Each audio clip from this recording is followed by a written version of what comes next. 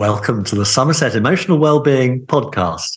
My name is Dr. Andrew Tresidder, working for NHS Somerset, and I'm joined by my friend and colleague. Yes, hi everybody. I'm Dr. Sarah Coop. I'm a GP and a medical educator and coach. And we're really pleased today to welcome Christine from the Samaritans. And the title of our podcast is The Samaritans. Welcome, Christine. Good to be here. Thank you. And can I just ask you first, what's your journey? What is the Samaritans, and what's your personal journey been to do what you do now? Well, if I start with me, I had a general look around the world, newspapers and TV and my own village, and thought, there seems to be an awful lot of distress and angst going on. Someone should do something about it. And then I woke up one morning and thought, oh dear, maybe it should be me. And one of the organisations that I'd heard of was the Samaritans. So I applied, was welcomed into the Yeovil branch and undertook the training, and learned at that stage a number of things about Samaritans, but they are a listening service, and they are non-judgmental. They believe in self-determination. It all seemed to be in tune with what I believed. And so the rest, as they say, is history. So, Christine, how long have you worked with the Samaritans? 3.5 years. And you sort of given us there a little bit of flavour of what the Samaritans are about. And I think I assume that everybody knows, what the Samaritans do. But actually, just tell us, just to really clarify, what do the Samaritans do? The Samaritans started with the aim of preventing suicide because a number of very, very distressed people came to the attention of the originator. It has extended to a lot of preventative work with people who are lonely, unhappy, distressed, and of course still people who are feeling suicidal. Originally it was purely a telephone organisation. But with the advent of new technologies, we have an email service, a text service. And because of that extension, a lot of people are aware that there is somebody there to listen. And what the Samaritans believe is that people often know what they need, but they need to be guided, helped, supported as they work it out for themselves. And it's not always easy to use friends. There is a danger they become bored, they're embarrassed, they feel inadequate. And so it's somebody that you don't know who will listen, not judge, and help you sort out a way forward. What they don't do is give advice. Samaritans don't give advice, which is really interesting because often at the end of a quite long call, someone will say, "Thank you for your advice," when they have been their own advisor. And that's really, really helpful to sort of think through, the essence of what the Samaritans are about and what they do. And I'm just curious, Chris, because you said that you've been there 3.5 years. What did you do before the Samaritans? Because obviously this has been a journey. And you said you look in the papers and you're thinking, right, I need to be the change in some ways that you want to see happen. What led you? What's been a bit more of your background, a bit more of your journey to get to where you are now? I worked in education. My background is psychology, counselling and therapy. And everybody goes, oh, that must be helpful. No, because although it gives you an understanding, you're not a counsellor, you're not a therapist, you're a listener. And so there was a process during my own training of unlearning my stepping in and structuring and allowing the callers their autonomy, allowing the callers to understand that it's their call. So although we manage calls, we don't act as a coach or an advisor. We signpost if we think somebody more appropriately could talk to citizens' advice because their problems are debt or a legal problem. We signpost people to people like the CAB and various other national organisations. We're not easily able to signpost people to their local organisations because we are a national number. If you dial 116 123, you get the next available Samaritan in the country. And there are hundreds of branches. And the last shift I did a couple of days ago, I had a call from Wolverhampton, one from Glasgow and one from Cornwall. So, we cannot keep all the information about local organisations. So we signpost to sort of the national organisations, and we advise people that they can probably find online their own local organisations, because what we offer is a very, very specific listening service. That's really interesting. And going back to the roots of the Samaritans with lots of local branches around the country, I remember visiting your branch in Yeovil once. Is it in the park or somewhere there? It was in the park. It was in the park. It shows how long ago this was. We were absolutely blessed because somebody gave us a large legacy, and we purchased a building which is actually one of the buildings up behind Tesco and used to be the children's centre, which we purpose adapted for Samaritans. And we are in the privileged position of having one of the most wonderful Samaritans centres in the country now. So in those days, it was telephone and it was face-to-face. Is there still face-to-face? And I know we've moved into the internet age, and I wanted to ask a bit more about that in a minute. There is still face-to-face, but it was changed after COVID. So some branches have gone back to doing face-to-face, and we do have a face-to-face room in Yeovil, but at the moment we're not staffing it because the pressure on the phones is so extreme at the moment, because you need to double staff, because the last thing you need to do is to take people off of the phones. So you need a double staff there in order to deal with face-to-face. So we're mainly either on telephone or online. So I phone 116123 and there's somebody answers me, or I text Joe at Samaritans.org. Joe at Samaritans. What would happen then? So here I am on the phone ringing, and it's going ring, ring, ring, ring. What happens next? The central system will locate the next available Samaritan. It will come up on their screen, and then their phone will ring, and then a Samaritan will say, "Hello, Samaritans, can I help you?" So at that stage, now sometimes people find it difficult to put into words what they want to say. So we encourage people to take their time, and sometimes the first thing they tell you is not the real problem. Often people will say, "I don't know why I'm ringing. This is really difficult. I'm now embarrassed." And one of the things we are trained to do is to actually leave them a space, allow them their time, and allow them to think while they decide, because people don't always give us a coherent story. Sometimes when they're deeply, deeply upset, you have to untangle the story that they are giving you. If you email us, the emails go to a very specific and particularly trained set of people who answer emails with the same philosophy as on the phone, but also they will offer you access to sites and to our advice systems online, which talk about things you might do to make yourself calm, things you might do in order to make yourself feel better, breathing techniques, introductions to meditation.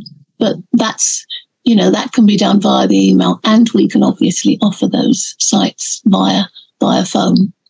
And we do have a texting system, but that's very, very difficult in terms of the fact that it can become unhelpful if somebody texts and you text back and they text again, and it goes round in a circle that sometimes, which is not constructive to the people who are contacting you. So we're very, very careful with our use of texting.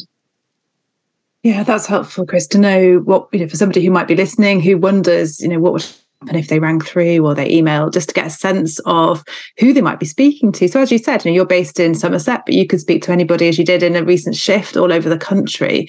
And the priority for the organisation is to make sure that the phones are manned, double sort of manned, really, to make sure that people aren't waiting long on the phone or that calls get answered. Just out of interest, what's some facts and figures about the numbers of calls? Do you have that to hand? The sort of numbers of calls on average, or anything else that just helps us to kind of, bring it to life, really? What sort of... Samaritans answer over 800 calls a day. The priority is given. We try and double staff shifts in the early morning and night. There are huge demands in the early morning and at night. For instance, when I was on shift last, there were 400 Samaritans online, and there were, I think, 103, 105 calls waiting, and the waiting time was about 7 minutes. And we do try and get that down to 2 or 3 minutes because, when you're in distress, 7 minutes is a very, very long time. And if somebody has picked up our literature in their doctor's surgery or their library, or they've been given it by somebody feeling helpful, there is an expectation that the phone will be picked up immediately, and we do try and fulfill that as much as we possibly can. That's helpful. So there'll be people who do ring, people who email. What about those who don't have access to either of those means of getting in touch? Is there anything that they can do? If you go to a Samaritan centre, but then you're going to find it hard to find a Samaritan centre if you don't have access to the internet. Phone is the most common. If you ring from a call box, do you remember call boxes? If you ring from a call box, it immediately becomes a free call. I didn't know that. But there are so few call boxes now but almost, most people have access to a phone of some kind, either in their home. And we have elderly people who have only got a landline, but the majority of our calls come from mobiles. So it's also possible, if you have a phone at home and somebody is concerned, you can get a Samaritan to ring you. So that if people are finding the courage to pick up the phone really difficult to muster, other people can ring and say, this person really would value a call. But we are not a long-term service. We can't offer long-term counselling or therapy. That isn't what we do. No, that third-party referral is a very useful innovation that was brought in some years ago. So one might know somebody who needs a call and one could help by putting that in contact. It is interesting that suicide is a tragic event, and Samaritans is all about suicide prevention. The evidence is quite clear that many of us at times have had thoughts of desperation, and the problem comes when we're in a crisis and we have no support. Because what we do know is that the state of suicidal crisis often only lasts a few minutes. And so that is so valuable to have an easily accessible resource of, I was about to say unconditional listening, and then the words came to me, unconditional love in a way, but it is unconditional listening from a kind, friendly, supportive person. And that's just so powerful. I think it is very, very important. People will ring and say, I've often felt I don't want to be here. This is the first time I actually have thought about doing something about it. And that gives you things that you can definitely explore with them. And you can also say, why is now so awful? And people often will say, now is awful because I haven't got the resilience to deal with this particular crisis, and there isn't anyone to tell. And that's it. The support systems that people had around them of family, friends, certainly were interrupted by COVID, but are not always there now in the way they were. Even 10 years ago, people are finding that they are lonely, and they've got lots and lots of presence online, our younger callers, have often got lots of presence online, but not people to whom they'd be prepared to show a vulnerable side. And we are there for people who want to show their vulnerable side and explore it.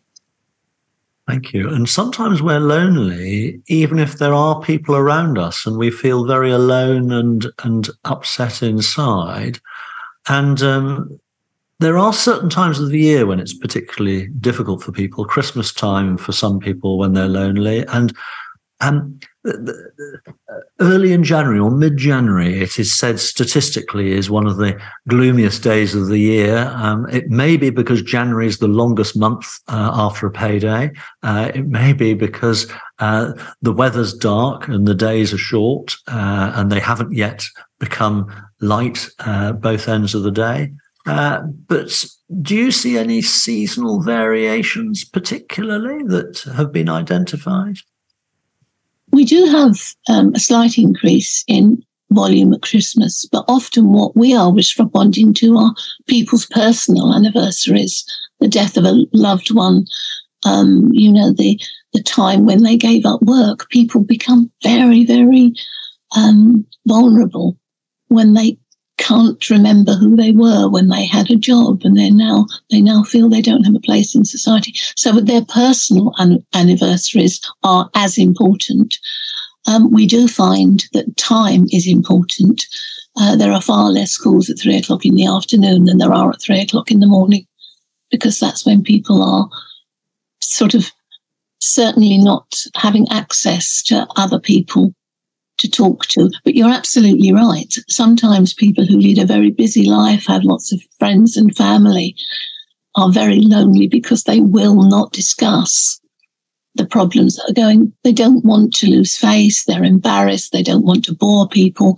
So it's not appropriate to talk to those people that are in their life. It's much more appropriate to talk to a stranger.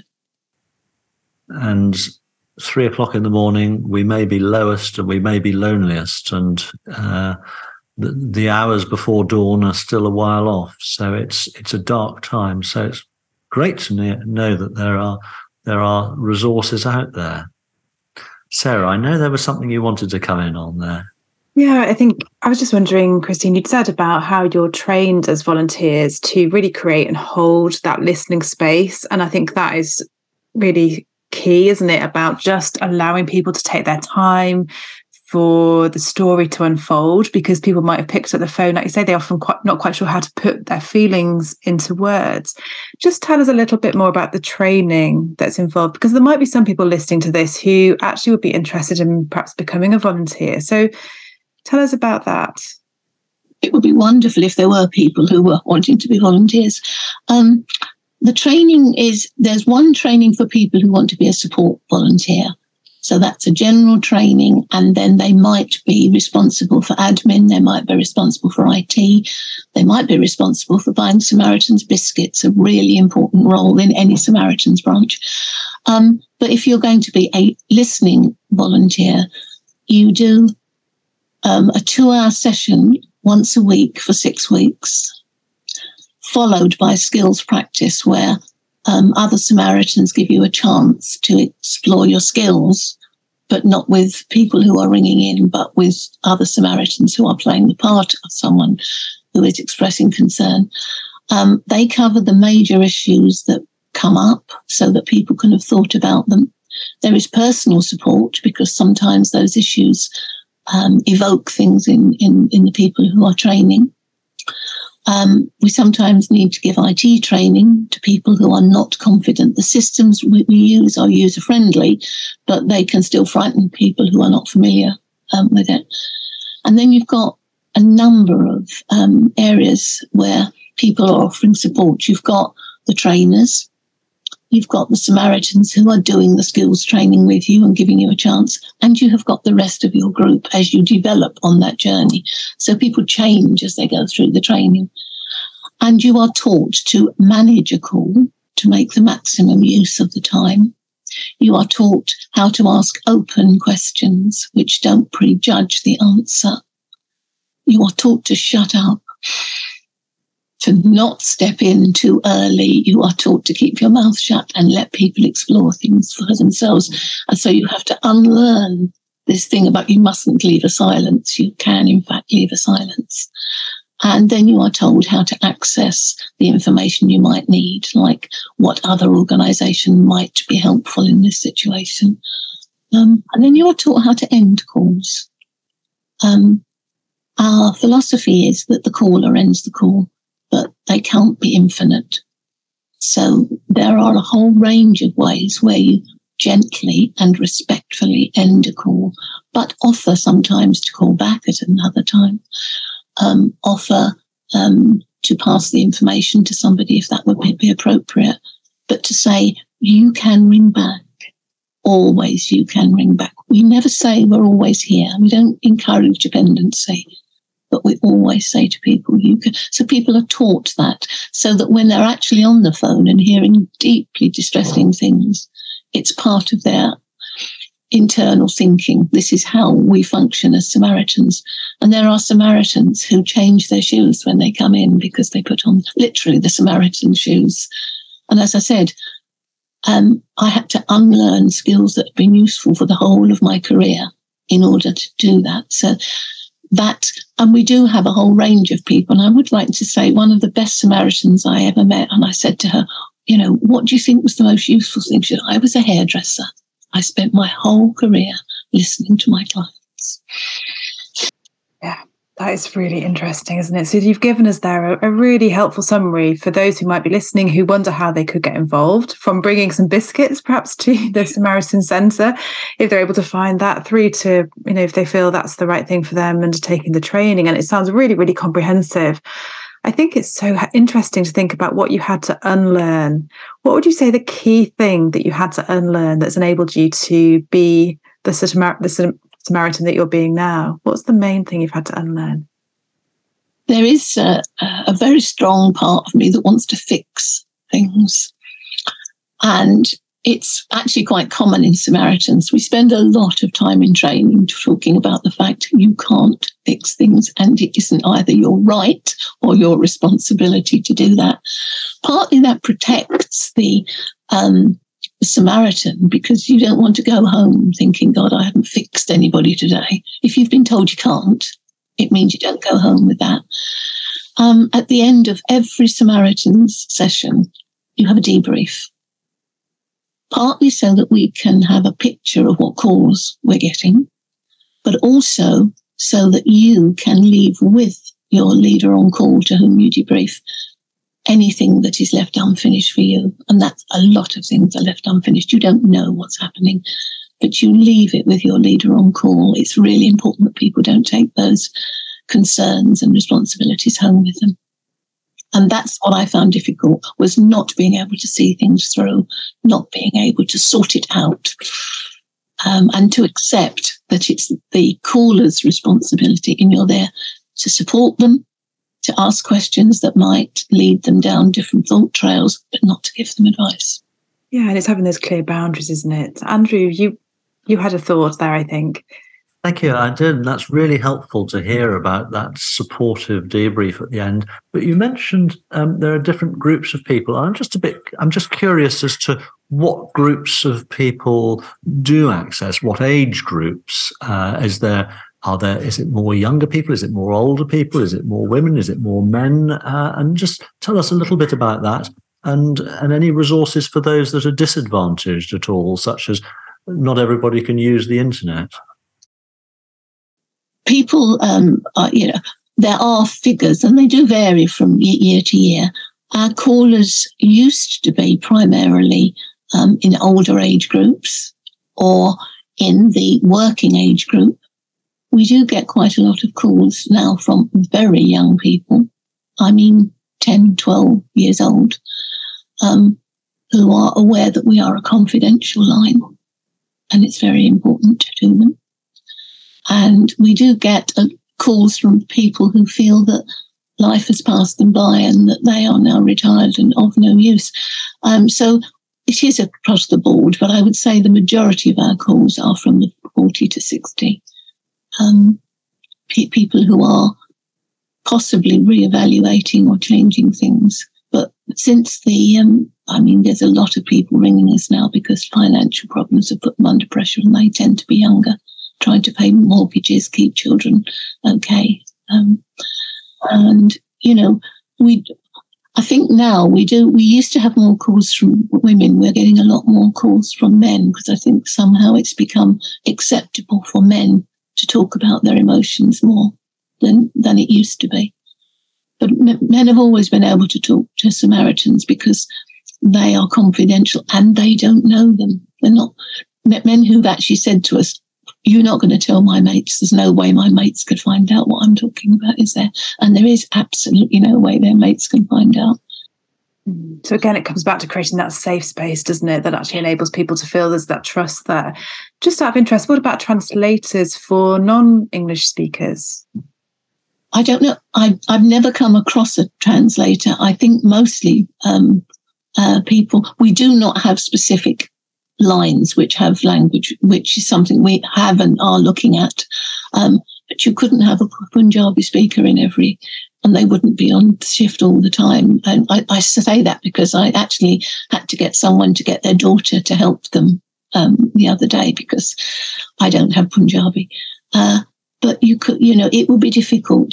I think we can signpost to a service which does deal specifically with people whose language is not English as their first language. But I don't know much about those things. I only know there are support things to whom we can signpost. Yes, there's maybe a need there, isn't there, for volunteers?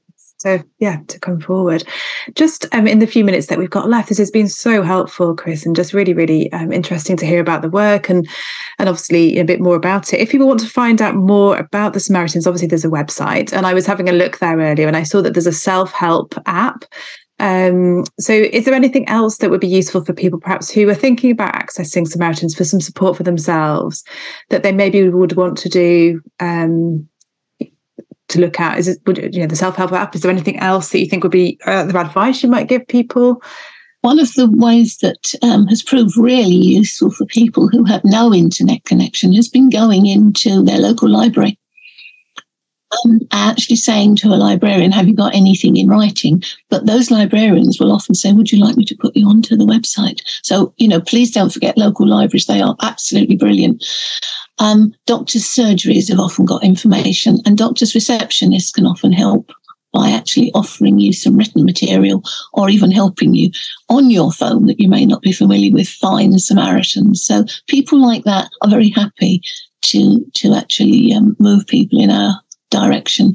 But the easiest way always is to pick up the phone and dial 116 123, because even if you are saying, "I want information on," we can at least pass you on and perhaps deal with that. So that number is our main way.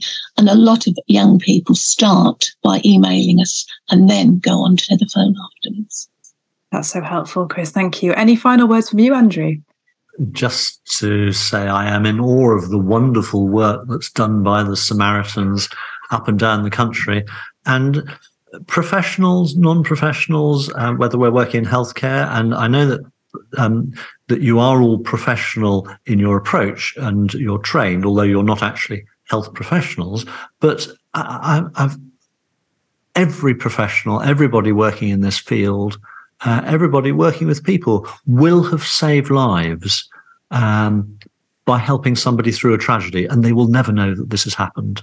And so the work that you're doing is just so wonderful. So thank you very much indeed.